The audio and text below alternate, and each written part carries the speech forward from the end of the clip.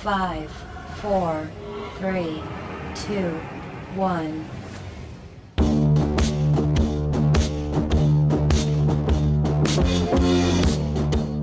Stroud lofted over the middle. It's wide open for Collins, his number one target across the 40 for a gain of 21.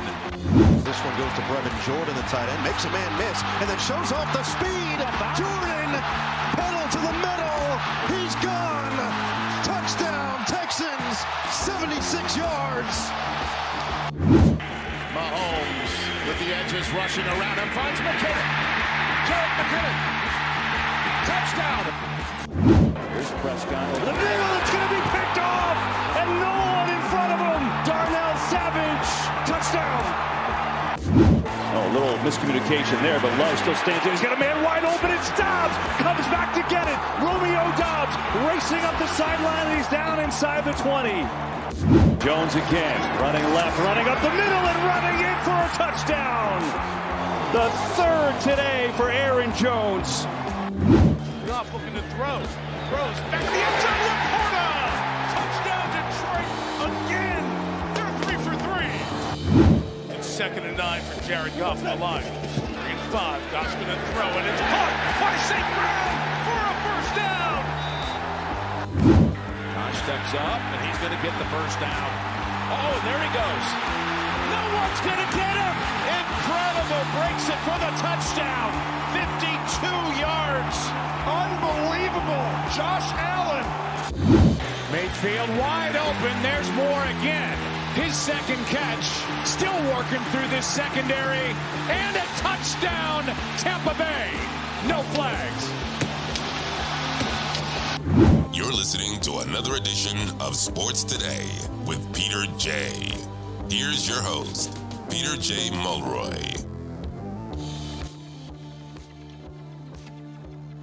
A big intro because last week was such a big week, right? You had the wild card round in the playoffs. Everything that went down, I think across the board in the 6 games, my personal picks just on the money line, straight up 3-3.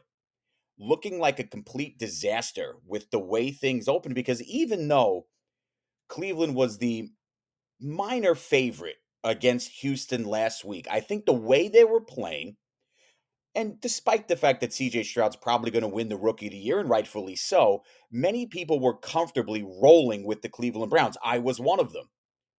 And you heard in that intro package that I freshen up every week, just a complete rundown of Wild Card Week. Cleveland was never in the game. So you fall into that trap. We fell back in love with Joe Flacco.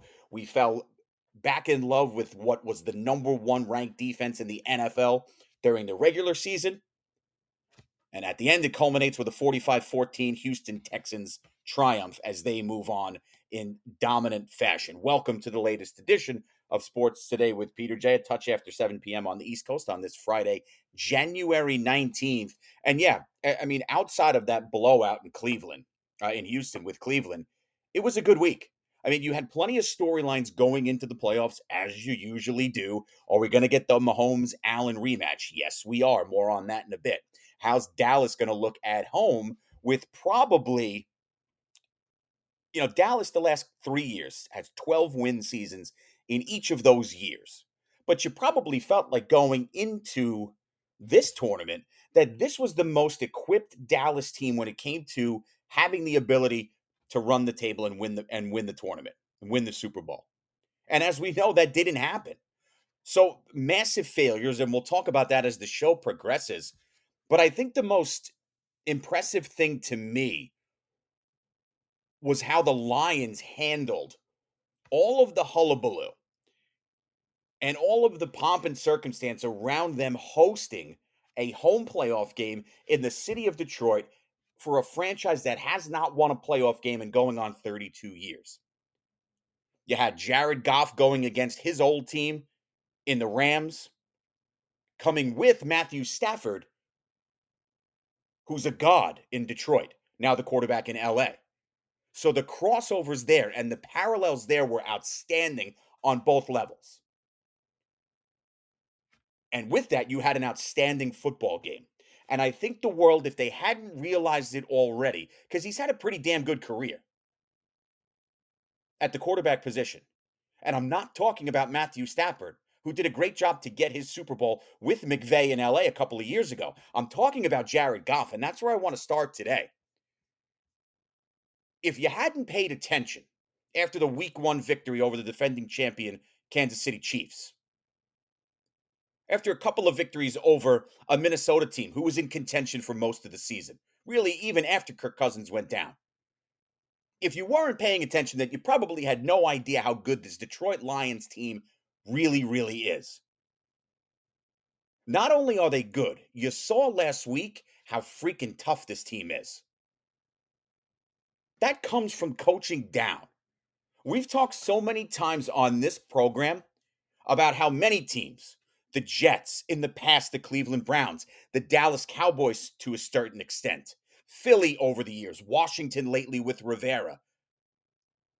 And I guess you can put the Giants in that mix for all of these rumors we've heard lately circling around how Brian Dable treats his staff. We'll talk about that in a little bit as well. But we've talked about so much of the negative when it comes to coaching and how there's no chain of command that's followed. Perhaps with the New York Jets. We've harped on that over and over again, beating a dead horse about how they don't follow through, about there doesn't seem to be a clear-cut plan. Well, there is one in Detroit, and you know that now. Up against it, needing to move the chains late in that game last week, a first down seals the deal, and they call a pass play. And Goff hits St. Brown in stride as his lead dog. Detroit moves the chains, and that stadium, folks, if you were watching that game, it was probably as loud as you heard a National Football League stadium this season. You talk about a city that has been thirsting for Lions success, for NFL success, go no further than the fans of the Detroit Lions. And oh, by the way, you've got fans in that building that are diehard Michigan Wolverine fans. That's a hell of a week for those guys. How many Michigan Wolverine hats did you see on that TV screen if you were watching the game? That's heaven on earth for those people. And this is coming from a guy who detests the Michigan Wolverine football program probably more than anyone on this planet. That's a hell of a run for those fans. And how can you not like Dan Campbell? Second tight end on the Giants throughout his career, played for the Cowboys for a little bit. Good guy, likable guy.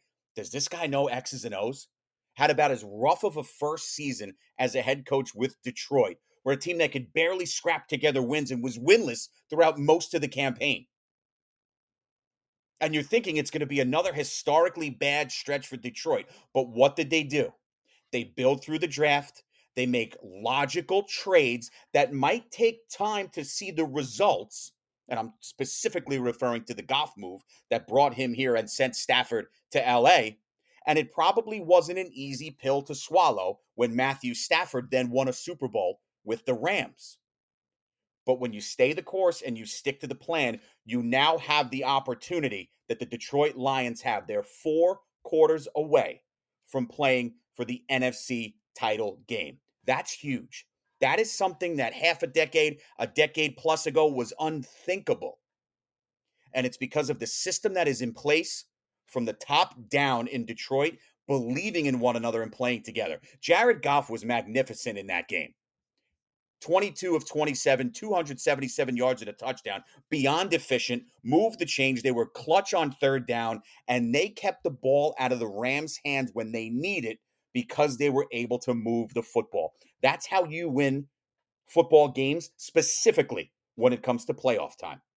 And that's exactly what they did. This was a Detroit team that came in, perhaps teetering a little bit, right? You had a uneasy feeling. They get the heartbreaking loss to Dallas. What kind of team is going to show up when it matters most as they get set to actually host a playoff game? And you saw that. They're gritty. They're tough. They hit you in the mouth. And that team plays together, and they don't do dumb things with the football.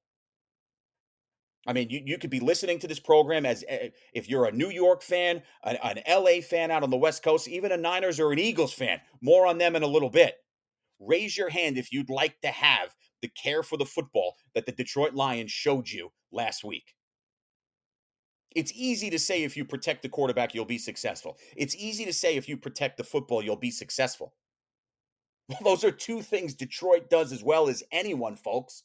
And if you do those things well, you will win games. Teams like the New York Giants, the New York Jets, the Washington Commanders don't do those things, and they don't win football games. Look no further than the bad stretch down the end of the season that the Jacksonville Jaguars went through. Couldn't run the ball, couldn't protect, turning it over, no passing game, and lazy defense. You're out.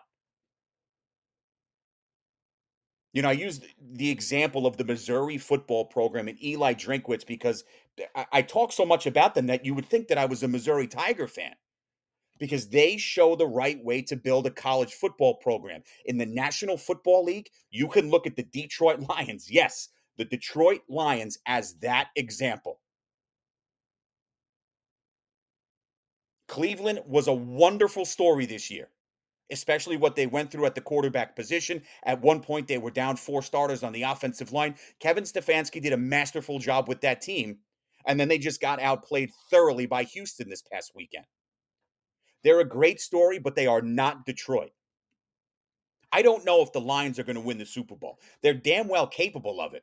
But what you saw there is a team that is completely ready and up to the challenge of the opportunity that is now facing them.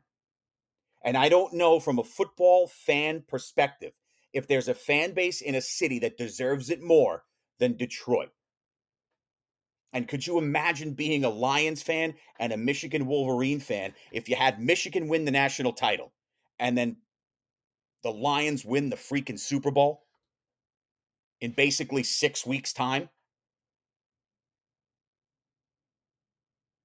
I'd give my right arm for Notre Dame to win one national championship in football or basketball.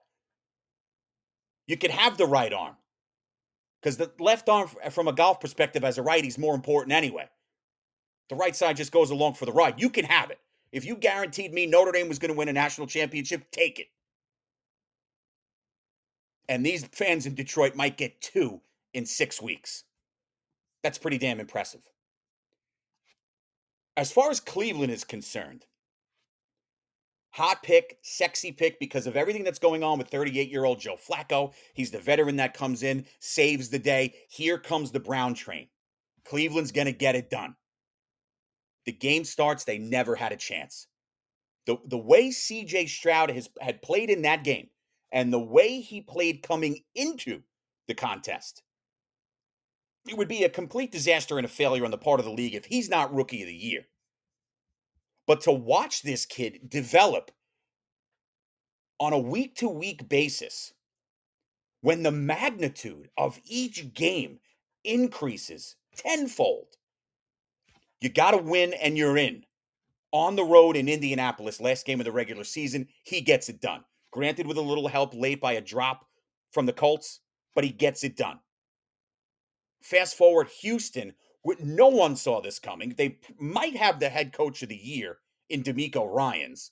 They should have the Rookie of the Year in C.J. Stroud. No one in the world thought the Houston Texans would be hosting a playoff game this season. Not only did they host, they absolutely roasted the Cleveland Browns, who came in red hot, 45-14. And what's funny about this game, if you didn't see it and you look at the metrics on it, outside of the score, pretty even down the line. 356 total yards for Houston, 324 for Cleveland. 280 passing for Houston, 268 passing for Cleveland. Time of possession was 10 minutes in favor of Cleveland. Houston, much like what the Lions had done down the stretch, don't do silly things with the football. They didn't turn it over.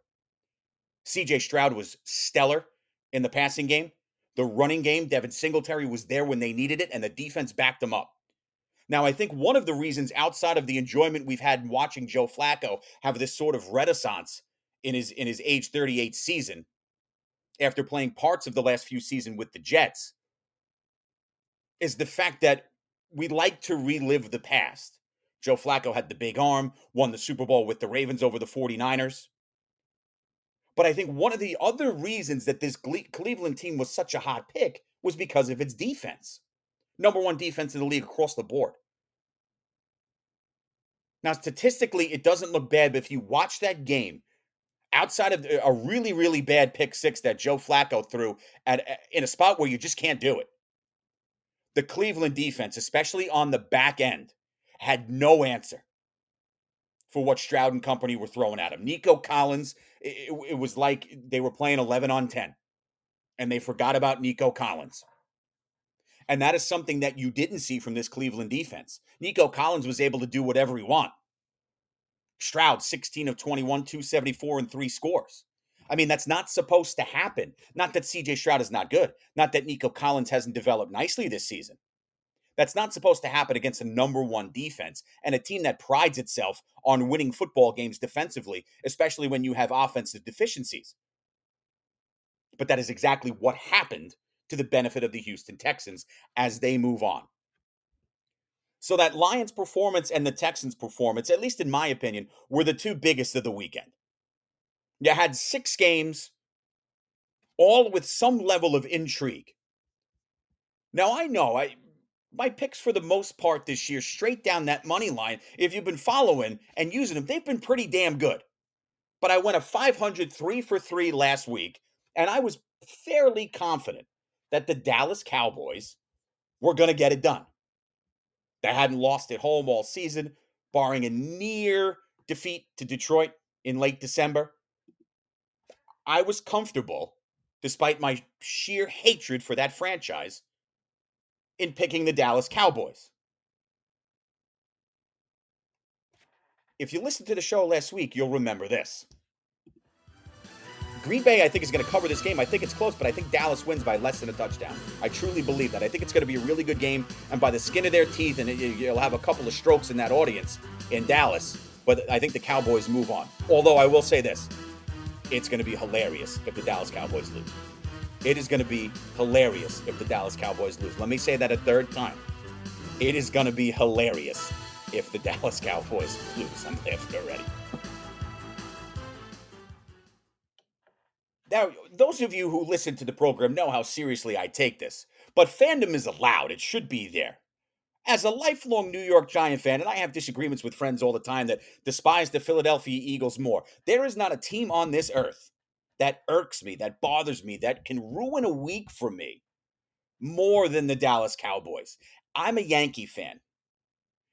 My hatred for the Dallas Cowboys is so strong that it almost makes it look as though I love the Boston Red Sox, if I can put it in those terms.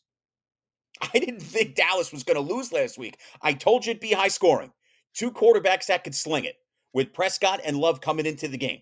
I was confident that you'd hit that over, and you did. You probably even could have swayed me because of Dallas's track record in the playoffs, as we now see, that maybe Green Bay wins the game by 2-3 points. I could have maybe been persuaded into that.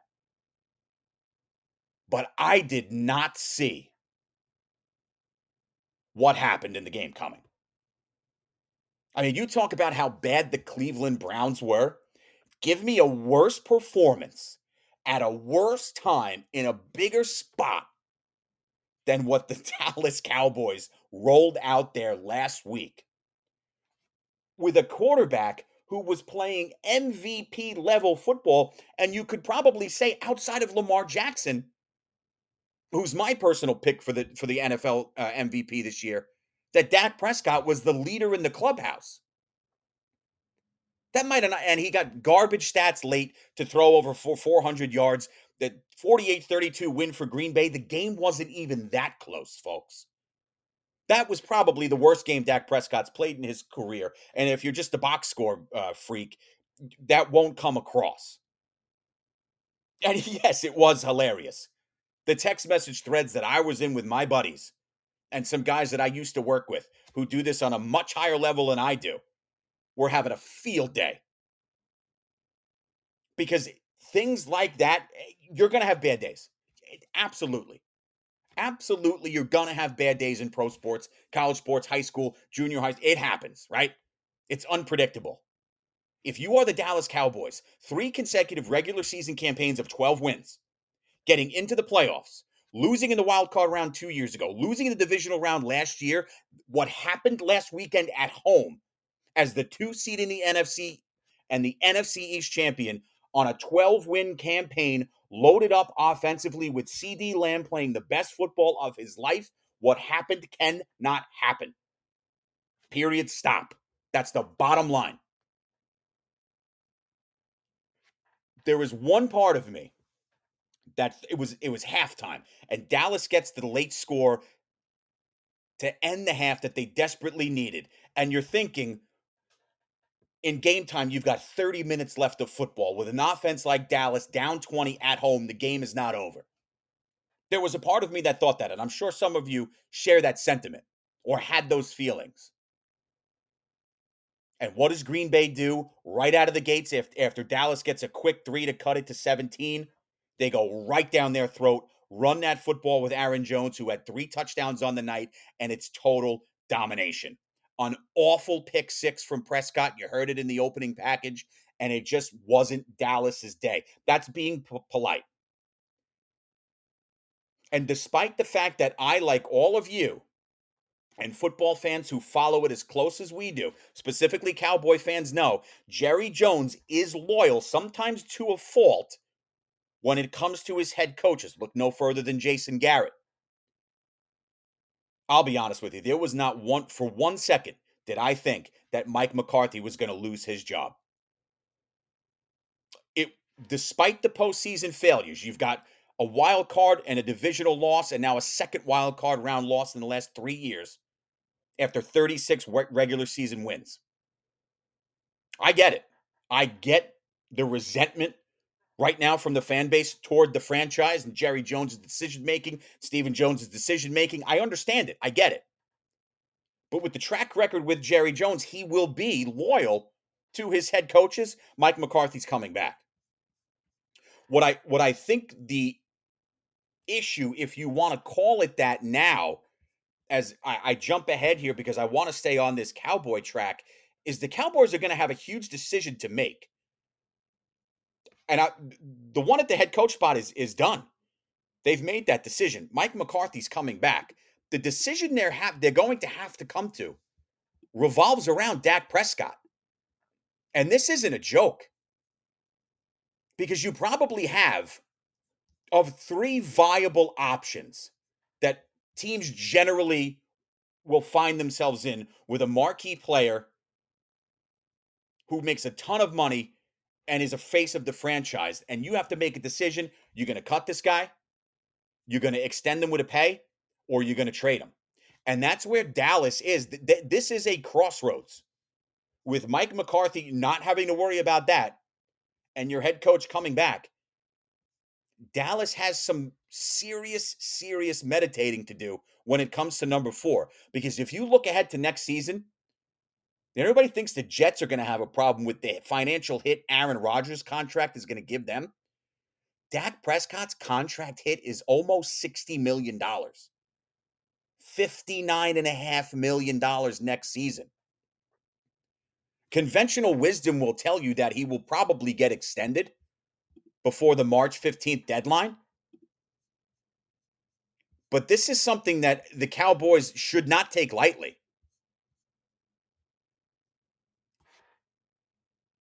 To have a quarterback in Dak Prescott, I'm not taking anything away from the talent that this guy has. You don't accidentally play MVP level football all season. But the idea to potentially make this guy amongst or the highest paid player in the NFL, if you extend him based off that 59.4 number, coming off of a terrible performance against Green Bay, is going to be a tough pill to swallow for that fan base. Now, franchises and teams don't make decisions based on how the fan base feels. That would be insane.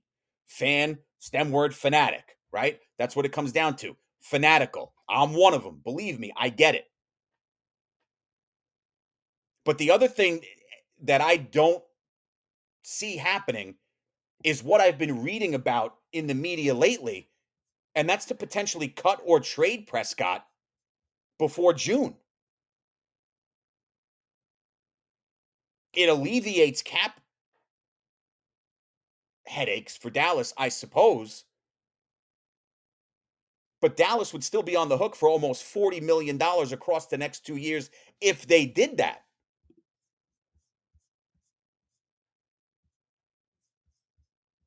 So you can roll into 2024 status quo.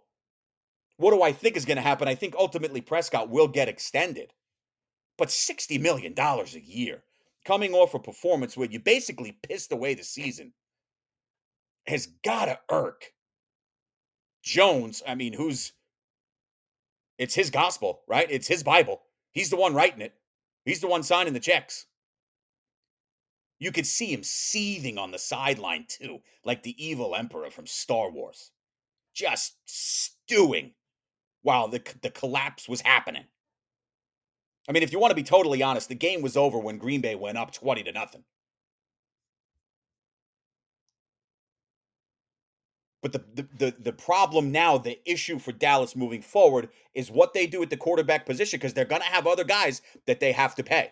And if I'm Dallas, I would really look into how I can elevate my running game. Tony Pollard's a nice player, but he's not giving them what prime Zeke Elliott gave him. And the fan base can be high on the guy. The proof is in the pudding. He's just not that guy. You look around the rest of that wild card after Dallas's collapse. Kansas City, I know I went with Miami last week. That was one of my losses. I fell for it. I guess I fell into that trap of not believing in Kansas City because I forgot that for the past half decade plus, they possess the best player on the planet in Patrick Mahomes. And Mahomes showed that. You didn't have to do too much last week. Threw the ball 41 times in that freezing cold weather. And by the way, the NFL and the New York governor, Kathy Hochul, moving the Buffalo-Pittsburgh game because of adverse weather. The weather in Kansas City was playing dangerous. Like, they should not have been playing football in negative 30-degree weather. And I get it. John Harbaugh line, football's a sport for tough men. I get it. Negative 30 is dangerous. And I was a little surprised that it was the Buffalo game that got moved because of snow, not necessarily the temperature, but the amount of snow, which they're used to up there in Orchard Park. I mean, they were paying volunteers to come and shovel it out, $20 an hour. Yet they played. I mean, the field in Kansas City looked like it collapsed into itself. It was a rock. The facial hair on Andy Reid was literally freezing. Looked like a woolly mammoth. So I was surprised that the league didn't strongly consider perhaps moving that game back. Maybe it had something to do with the fact that the stretch of weather in Kansas City was going to be violently cold as it is. Regardless of that, the Chiefs get the job done, and it sets up a date with Buffalo, who was simply too much on Monday afternoon for Pittsburgh. 21-7 at the half. Josh Allen efficient again. When Josh Allen protects the football, Buffalo's unbeatable. He likes to take chances. He's got a little Brett Favre in him. I get it. But when he protects the ball, I mean, look at we were talking about this Buffalo team about 5 weeks ago about not even making the playoffs. Now they're the 2 seed, and they ripped the AFC East away from Miami last game of the season. You got a for real team here finally getting a crack at Kansas City in the playoffs at home. And then before we get into some news from around the league, and then I'll give you my divisional round picks. The Cowboy failure was a problem on many levels, right? It's systemic in Dallas. They continue to repeat the same problems. You probably could have made an argument they would go for a younger head coach if they moved on from Mike McCarthy. They have issues financially moving ahead, specifically with what I just said surrounding the future of Dak Prescott and the decisions there. But was there any more of a bomb out than what happened with the Philadelphia Eagles? I can't think of a time recently where I've seen anything like this. Every franchise at some point in a season has gone through the ups and the downs. It happens all the time. You can start a season 6-0, 7-1, and then the wheels fall off. I've seen it happen with the Giants. But what happened this year with this Philadelphia Eagle team was not only shocking, I mean, it was just collectively bad football from the top down. Bad coaching, bad decision-making, laziness on both sides of the ball, and zero life on special teams. This is an Eagles team that was pounded all over the field in all three areas by a Tampa Bay Bucs team who, yes, has talent, but doesn't really do anything that should overly intimidate you. 32-9. Philly goes to Tampa and just gets rolled. Folks, this was an Eagle team that was 5-0. First loss of the season, week 6 to the Jets. They reel off 5 after that to go 10-1. Then the wheels started really falling off. Exhausted, they host San Francisco week 13, get pounded 42-19. That began a stretch of 3 straight losses and losses in 6 of 7 tries, including the wild card game to Tampa Bay. Now, while Dallas has decisions to make with its future, specifically with Dak Prescott, Nick Sirianni, the head coach of the Eagles, who took him to a Super Bowl a year ago and was a play away from probably winning the damn thing, had his exit interview with owner Jeffrey Lurie today, undoubtedly to discuss the collapse on both sides of the football and see what the future holds. Am I of the mindset that Sirianni deserves another crack to clean this mess up? Yes, I am. Is he going to get it? I have no idea. I think Nick Sirianni should be brought back. He's a strange guy. He's clearly a strange dude. Like, you can sit down and have a conversation with someone. If you sit down and have a conversation with Nick Sirianni, you're going to hear some things. You're going to see some stuff. I mean, you could just see it when you look at him. He's a weird dude. He's passionate. He seems to have the support of that sideline. I didn't read too much about any infighting that took place. You know, Brian Daboll and Joe Shane are going to get a chance to clean up the mess that was made with the Giants this season because they did a damn good job of holding things together. More on that in a little bit. I think Nick Sirianni deserves a chance to bring this back a year after coming out of the Super Bowl. But you're also talking about an owner in Jeffrey Lurie who, because he couldn't come to an agreement about coaching staff with Doug Peterson, fired the only coach in Eagles history to win a Super Bowl. This on the heels of him probably hanging on to Andy Reid years ago, probably for 2-3 years too long. So it's tough to get a read on where this might go from the perspective of Jeffrey Lurie. If it's me, Sirianni gets another crack at it. Whether he retains his defensive coordinator, Sean Desai, you probably look elsewhere. I know Desai is going to get interviews. I believe he's interviewing for the Giants defensive coordinator position, though Leslie Frazier, to me, is a no-brainer to bring that guy on board. And this is a Philly team that let Baker Mayfield throw for 330 and 3 scores. Kate Otten, David Moore, Trey Palmer, and Mike Evans were all over the field. James Bradbury in that defensive secondary for Philly looked like he forgot how to play football. So yes, it was a catastrophe. Unthinkable 2 months ago. If you would have said that the Eagles, forget about being out in the first round, would end the season losers of 6 of 7, including losses to a bad Giant team and a horrendous Arizona team, and then just get rolled out of Tampa Bay. So changes are absolutely going to come in Philly. I don't know that just moving on from Sirianni would be the answer. I think you got to give this guy a chance to clean it up, even if it means bringing in a couple new coordinators. But you got a stubborn owner in there. So I guess we'll learn a lot more about that exit meeting going into the weekend and then probably into next week, because these teams like to act quickly. The less you hear, the probably likelier that Nick Sirianni's staying in town. I think that should be the way it goes. But who knows? It's going to be an interesting rest of the playoffs, and obviously more news will come outside of the games that are being played on the field. I'm Sensei Felicia. I'm Sensei Mike Karim, and we are the owners and instructors of Dento Tekina, Judo, Jiu-Jitsu, and MMA Dojo on Victory Boulevard in Staten Island, New York. If you're looking to improve or refocus your overall physical and mental health, come join us on the mat, where we offer a variety of classes from ages 4 and up for all experience levels. Whether you're interested in self-defense, learning the traditional Japanese fighting methods of Judo and Jiu-Jitsu, or taking our MMA conditioning courses, we have what you need to take your training methods to the next level. So come join us at Dento Tekina, Judo, Jiu-Jitsu, and MMA Dojo on Staten Island.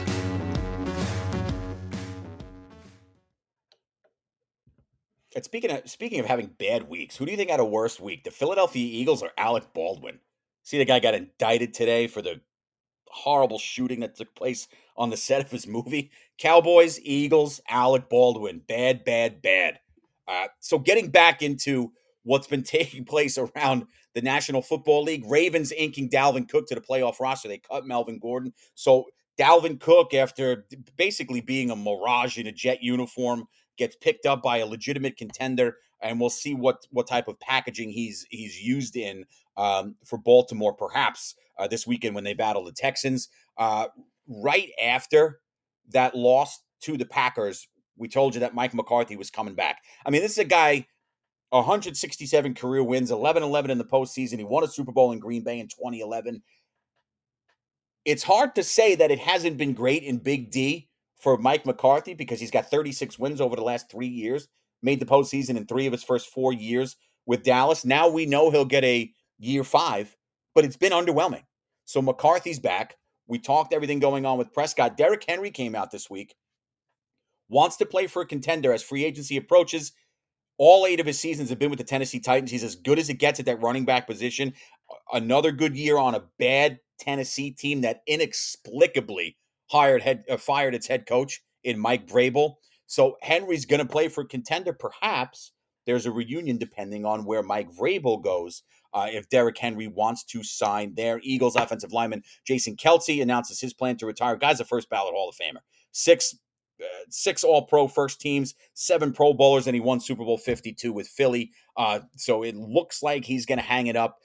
Nick Sirianni has basically said as much, as is Kelce. So it looks like Jason Kelce's probable Hall of Fame career has come to a close. Jim Harbaugh interviews with the Chargers and the Falcons, and Bill Belichick had a second interview with Atlanta. Would lead you to believe that it is probably a done deal if Belichick is able to get his way and put in the system and have the control that he wants, as particular as he is. Atlanta's got the talent. They've got a defense. They have to figure out the quarterback position. Because I think many people would say it's fair to say that it is probably not Desmond Ridder, at least from what we've seen, specifically as it relates to the turnovers. So if that is the marriage that happens between Belichick and Atlanta, there's talent there. He'll have the support of owner Arthur Blank. He'll be able to do whatever he wants to do in a city that has a passion for that football team and a brand new, beautiful stadium. Many think it's an odd fit for Belichick in the Dome, a franchise that doesn't scream success without having won a Super Bowl. They've gotten there a couple times, should have beat the Patriots after going up 25 a couple of seasons ago. I don't dislike the fit. I think it'd be a good match. I think it'd be a needed change for both. And I think it does make sense. Now, Jim Harbaugh came out and asked for an interesting clause in his contract if he were to stay at Michigan. Does not want anything coming down on him that could cost him his job related to the 2 scandals that surrounded the Michigan program this past season. Sign stealing and otherwise. Harbaugh suspended twice, 3 games a pop for those suspensions this year during Michigan's national title campaign. And he's added literature into his request that he not be removed of duties if further investigation shows more wrongdoing by Michigan. I mean, can you say you're guilty without saying you're guilty? I mean, you know my thoughts on that whole thing, how it went down with Michigan, and how the NCAA continues to handle things, and how you get bailouts from guys like Desmond Howard because he's an alum of the university.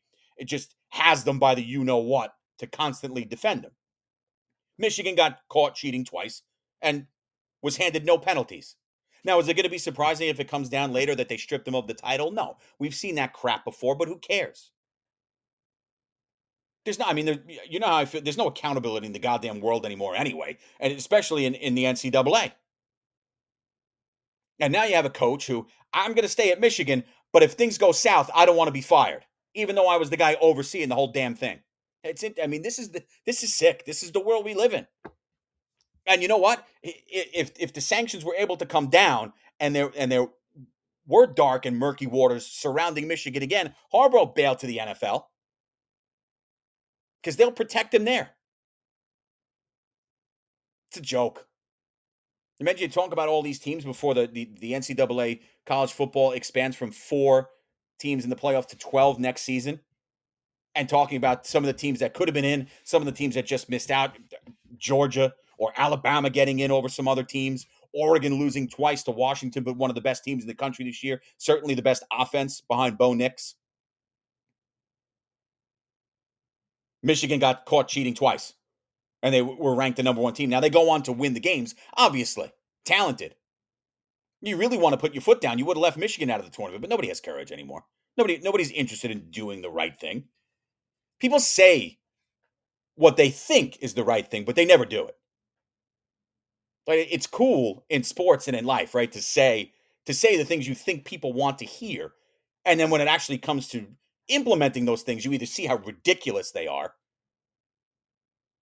or you tuck your head between your legs and cower away. That's what the NCAA did with Michigan. Oh, we're going to suspend the coach 3 games. Oh, you got caught doing something else you shouldn't have been doing? Sending an assistant coach to other teams to get signs? Oh, we'll suspend them another 3 games. Cool. How about the teams that don't do any of this crap? Because I don't want to hear that every team does it. That's another load of bullshit. Not every team is out there doing things they shouldn't do. It's nonsense. Does everybody want to get an edge? Yes.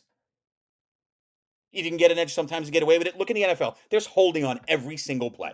Anyone who's ever played offensive line who would tell you that there's not holding on any other play is a liar. There is holding on every single play in the trenches in the National Football League, in college football, in high school. There's holding on every play. Does it always get called? No. So you get away with it. But to have a coach in a hierarchy of coaching right at the top of it, like him or lump him, in Jim Harbaugh, to twice get away with these things. And oh, by the way, still, for half the suspension, be able to sit up in the press box. Give me a break. Now he wants it in his contract. By the way, I want to be able to do dumb shit and not get in trouble for it. Hey, where do I sign for that? How do we get that? I want to go to work every day, teach with my feet on the desk, and have a cigar sticking out of my mouth. I don't want to get in trouble for it, though, boss. How would that go over? Not well. So when I read that, it's amazing. Is it probably an understandable move in the head of Jim Harbaugh? Sure, he's trying to protect himself. But it's a filth look if something like this goes down. And Michigan would do that to make sure that they retain this guy. Okay, anyway, getting into the divisional round, this is, again, you've got some interesting matchups here again, although I don't think, when you look from where we were last week, no Dallas, no Cleveland, Miami's gone. I don't know how many people expected the Texans to be where they are now, but here we are. So I go 3-3 last week. I lost with picking Cleveland over Houston, Miami over KC, and Dallas over Green Bay. Let's start with the Houston-Baltimore game, 4:30 Eastern start, ABC, ESPN, Fubo will carry the coverage there. Look, C.J. Stroud's playing out of his mind. I think it would be disrespectful and irresponsible not to discuss further how well this rookie passer has been. That being said, and we saw that with Jordan Love, that he went on the road. C.J. Stroud's going to do the same thing for the first time in his career. It's never easy. Jordan Love made it look easier than most do when he won in Dallas last week. This Baltimore defense is a different animal. At +9 for Houston, I'm all over the cover. But I think Lamar Jackson, who right now, outside of maybe Josh Allen, is the best player on the planet. He should win the MVP. If I had a vote, it's a no-brainer for me that I would give it to Lamar Jackson. I just think at home, Baltimore is too tough. The game's close. 27-21, something to that tune. I like Baltimore. For those of you putting it down on the DraftKings, FanDuel, whatever, MGM, whatever else, I think Houston at +9 or +9.5. I saw it at one point. I didn't check it today. I think you're comfortable there with the Texans, but Houston really hasn't seen a defense playing at the level of this Baltimore squad. And Lamar Jackson, he should win the MVP. This is just a Ravens team that is clicking, even with the week off. I like Baltimore to move on. Where it gets interesting for me is your second Saturday game, the 8:15 Eastern start on Fox and Fubo. Green Bay +9.5 at San Francisco. After San Francisco pounded Philly in Week 13, I think most of the people who follow the NFL thought that there might have been a changing of the guard when it comes to who's the Super Bowl favorite. Baltimore still wasn't getting enough love. Philly was the darling after that 10-1 start, and then they get smacked by San Fran. Granted, it was a tired Philly team, but we saw down the stretch, right? Philly went on to then lose 6 of 7, starting with that ass-kicking against the 49ers at the link. As much as I like this 49ers team, and Brock Purdy is in the consideration for league MVP, he should be. He's had a nice season. He's done what they need him to do, get the ball to the playmakers, get it to Ayuk, get it to Debo, get it to Kittle, turn around and get it to CMC. He does all those things. Where I don't think you would see too much rust is with this San Francisco defense. But I do, despite the fact that Purdy has played great this season, there were instances a couple of weeks ago against Baltimore where he threw 4 picks. One really wasn't his fault, but 4 picks are 4 picks in a 2-score loss. I have my doubts about this San Francisco team. And if you look at the track record the last 2 months for Jordan Love, he's right up there with what Jackson and Allen have done. Hence why Green Bay is here. If Jordan Love learned the last couple seasons from Aaron Rodgers, hasn't been a full-time starter in 3 years. Now here he is a game away from playing for the NFC Championship game. At 9.5, I love the cover, but Green Bay 30, San Francisco 27. I think the Love train continues. I thought a lot about this. Obviously, you have no shock at all as a monster favorite at home if San Francisco were to win this game. But I'm going to go with Green Bay in, yes, an upset, but maybe we could probably agree here that after what they did to Dallas, it might be a bit less of an upset. Now, San Francisco, as equipped, has good wins over very good teams this year, including the Eagles. You know, Dallas beat up on some lousy teams throughout the year. So it would probably be unfair to compare the two, especially since when Dallas played San Francisco, I believe it was Week 5, San Francisco wiped them off the face of the earth. This is a different San Fran team, but I like what LaFleur and company have going with Green Bay. He's got weapons in Dobbs and Reed. He can turn around and give the ball to Aaron Jones, who has been dynamic, and the fact that he's been dynamic when it's needed most makes this feel more legitimate. Plus, they protect up front and push the pile. It's going to be close, but give me Green Bay by 3. You got Tampa going to Detroit as a 6.5-point dog, Sunday, 3 p.m. Eastern, NBC Fubo.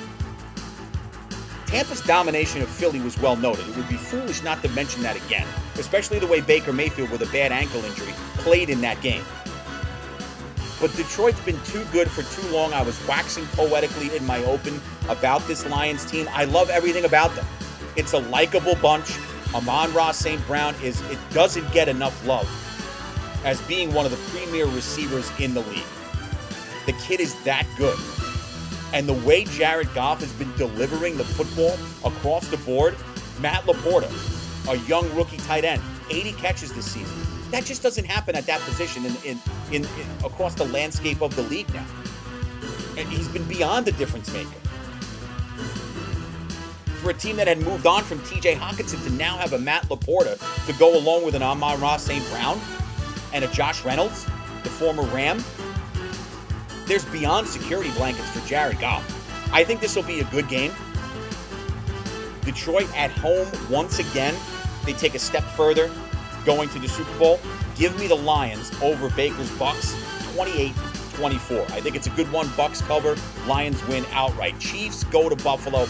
Look, game of the week, right? Maybe the game of the season. I think most people coming into the season thought we'd get this matchup probably in the AFC Championship game, however.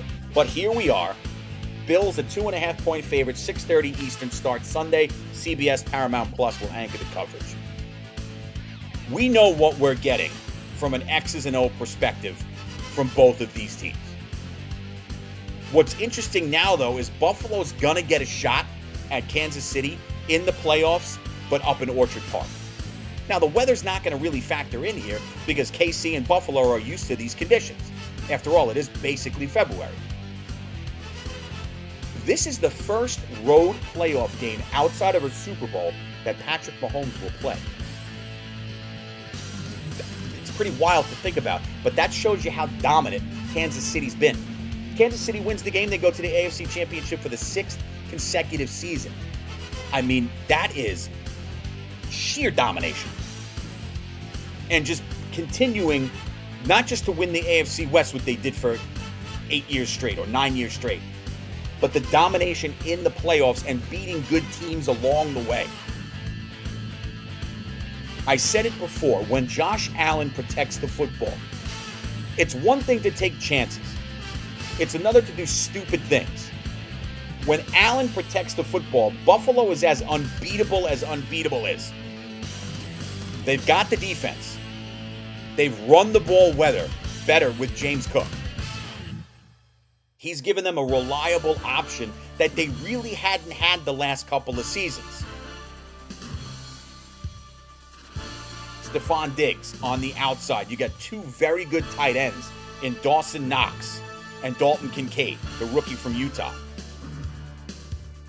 And oh, by the way, Josh Allen is super mobile. We saw that and you heard it in the open, the 52-yard scamper for a score last week when he was probably looking to go down, lowered the shoulder and realized no one was around him and he kept going, basically sealing the game over a Pittsburgh team who just couldn't hang, especially at the quarterback position with Mason Rudolph. This is going to be a great game. This will have that quintessential postseason feel to it. And I'm going to go Buffalo here. It's time to get that marquee victory over a team that's had your number. Buffalo's got them at home. That stadium is going to be rocking. There's more snow forecast in this area that's going to impact the Orchard Park area. And anybody who knows anything about the Bills fan, the Bills Mafia, they're insane. They live for these things. Beer sales alone for this game will be in the millions. I like Buffalo. They move on. AFC Championship game in a week's time, taking down Kansas City 27-24. So again, just as a recap, Houston covers, Baltimore wins the game. Green Bay, give me Green Bay in an upset over San Francisco, 30-27. I like Detroit in a good one, 28-24 over Tampa. And then Kansas City just falling to Buffalo as a 2.5-point dog, 27-24. I think it's going to be a hell of a week. I think that's what you want, right? This is why we watch the games. This is the best time of the year as a football fan. And I think this sets us up perfectly for that semifinal round, AFC title game, NFC title game next weekend. And of course, we will continue to break it down throughout each Friday at 7 p.m. right here on Sports Today with Peter J. With you every week. Sports Today with Peter J. You know, you get all this talk about college football with the season ending, now the NFL playoffs. There's so much other news taking place around the league. You get PGA Tour in full swing. Tiger Woods looking to make his comeback to the competition February 15th at the Genesis. But how about college hoops? Right? Especially locally, where I live across the New York area, right? It's a national show, but it's got a New York flavor. St. John's and Seton Hall are having good seasons. Seton Hall's got some good marquee wins on its schedule to this point in the season. A couple of lopsided losses, but what Shaheen Holloway's done with the Pirates and what Rick Pitino's building in Queens, it's been fun to watch. Nationally, I mean, UConn's back atop the poll, and this is Danny Hurley's another year removed from the national title, 15-2. They're equipped for another title run again because of the veteran core that he has. And speaking of veteran teams, I've been saying, I know they've lost the last two, but the Houston Cougars can flat out run with the best of them. I love what Kelvin Sampson's built. He believes in having that veteran leadership and the staying power of keeping the guys in school. This Houston team, 14-2. I mean, they can score and they defend. They have an old school feel to them, do the Cougars. And they've been fun to watch. I'll tell you a team who's really been on the rise the last couple of weeks, and that's North Carolina. I mean, seldom do you see a really bad Carolina team. They might sneak into the tournament as an 8 or a 9 seed, then they go on a run. But this North Carolina team, with losses already to Connecticut, Villanova, and UConn, they've got good wins over Clemson, a pesky Pittsburgh team, a really good Oklahoma team, and they absolutely demolished Syracuse and Louisville. Two teams are in a rebuild of their own. This is a North Carolina team, 6-0 in the ACC, 14-3 overall, finally cracking the top 5 this year. I think they are national title good, especially if they're playing this brand of basketball on the defensive end. RJ Davis has been great. Armando Bacot has been great. When you have that balance between Davis and Bacot, and then you throw in an Ingram, this is a team, Brandon Ingram, this is a team that can play with anyone, and they continue to show why they should be amongst those teams in the ACC and beyond. I said Brandon Ingram. I meant Harrison Ingram for North Carolina. It's a really, really good team, and there's going to be plenty to talk about this, especially when we get out of the NFL season, when we can start really getting into the nitty-gritty with the National Hockey League, the NBA, and men's hoops. But if you're asking me right now, Connecticut, Carolina, Houston, and look, Purdue number 2 in the polls, 15-2 overall. Zach Edey, perhaps the best player in America. It's hard to totally, though I do think this Purdue team is very, very good. Matt Painter has done a hell of a job in 18 seasons at Purdue. It's hard to take Purdue seriously because of the postseason failures. And I'm not just talking about last year, losing to a 16 as a 1. We've seen it time and time again. There have been good runs, but it's never gotten to the point for Painter and Purdue where I think many of us thought it would be. That's not to say it won't this year with another veteran group led by Zach Edey. I mean, across the board, wins over Gonzaga, who's really teetering right now. Gonzaga's fallen off. You would expect them to start getting it going, but you don't generally see a Gonzaga team in a swoon before February. It's just unthinkable. Tennessee's a good team. Purdue beat them. They beat Marquette when they were ranked number 4 in the country. They've got legitimate wins, but you've got to do it in March. And that's one of the things we hadn't seen from this Purdue team. You know, Arizona's got a good squad. I loved Arizona in the beginning of the year. I mean, they were rolling. 13-4 is nothing to bat an eye out, but when you look at an Arizona team, they've dropped 4 of 8. Washington State beat them by 3. Stanford beat them by 18. A tough loss in double overtime to FAU, who's another team that I really like. Dusty May's doing a hell of a job with that program. The Owls, a Final Four team a year ago. So there's plenty to talk about here. TCU's got a good squad. Jamie Dixon continues to win. McDermott and Creighton, they're doing a great job. Smart and Marquette. Iowa State is 13-3. They've got big wins on their schedule. Texas Tech is back in the top 25, and Ole Miss is 15-1. You can go all over the place with this, and that's the beauty of college hoops. And there's going to be plenty of time to do that. But if you haven't sat down and you're looking for teams to follow at night when there's no football on, maybe the wife or the husband has gone to bed and the kids are all tucked in, and you're looking for something to watch until baseball comes back, men's college hoops right now, watch a UConn game, watch a Houston game, throw on a Tennessee game, and check out this Memphis team as well. 15-2, Penny Hardaway's doing a hell of a job. You want a really fun team to watch that might have some of that Midwestern swag? The Iowa State Cyclones are playing as well as anyone in America right now. And at 13-3, they continue to move up the poll. This is a fun team to watch, battle-tested and tournament-ready. And they're going to get some big contests down the road against the likes of a Baylor and beyond. I mean, it's going to be a fun season, and we're not even through the month of January yet. So we've got the divisional round in the playoffs this weekend. It's going to be awesome. There's tons of college hoops on this weekend as well. And leading into the next week, you know how to subscribe. Podbean, Spotify, Apple Podcasts, iHeart, TuneIn, Google, all the works. The numbers continue to go up. The downloads continue to increase. I could not do it without the viewership and the listenership, following on social media, sending messaging, and subscribing on these platforms. It has wildly exceeded my expectations, and I have an absolute blast doing it. So we'll put a bow on this week's show. Enjoy the weekend of division round football. We got big picks on the way, and we're going to break everything down as we get into conference championship week and beyond before we get into the Super Bowl, which is going to be just, and by the way, I'm trying to get it in motion. Super Bowl Monday. Can we get on this? Can we get some political literature here? Super Bowl Monday needs to be a national holiday. I'll leave you with that, folks. Thanks. Sign up across the board. A big shout out to our sponsors, New York City's Dento Tekina, Judo, Jiu-Jitsu, and MMA Dojo for carrying the load here in the sponsorship. Have a great week, everyone. Enjoy the game. I'll talk to you next week, same time, same place, right here on Sports Today with Peter J. And as always, go Irish. Listen to Sports Today with Peter J. every Friday at 7 p.m. Eastern on Podbean, Spotify, Apple Podcasts, and iHeartRadio. We'll see you there.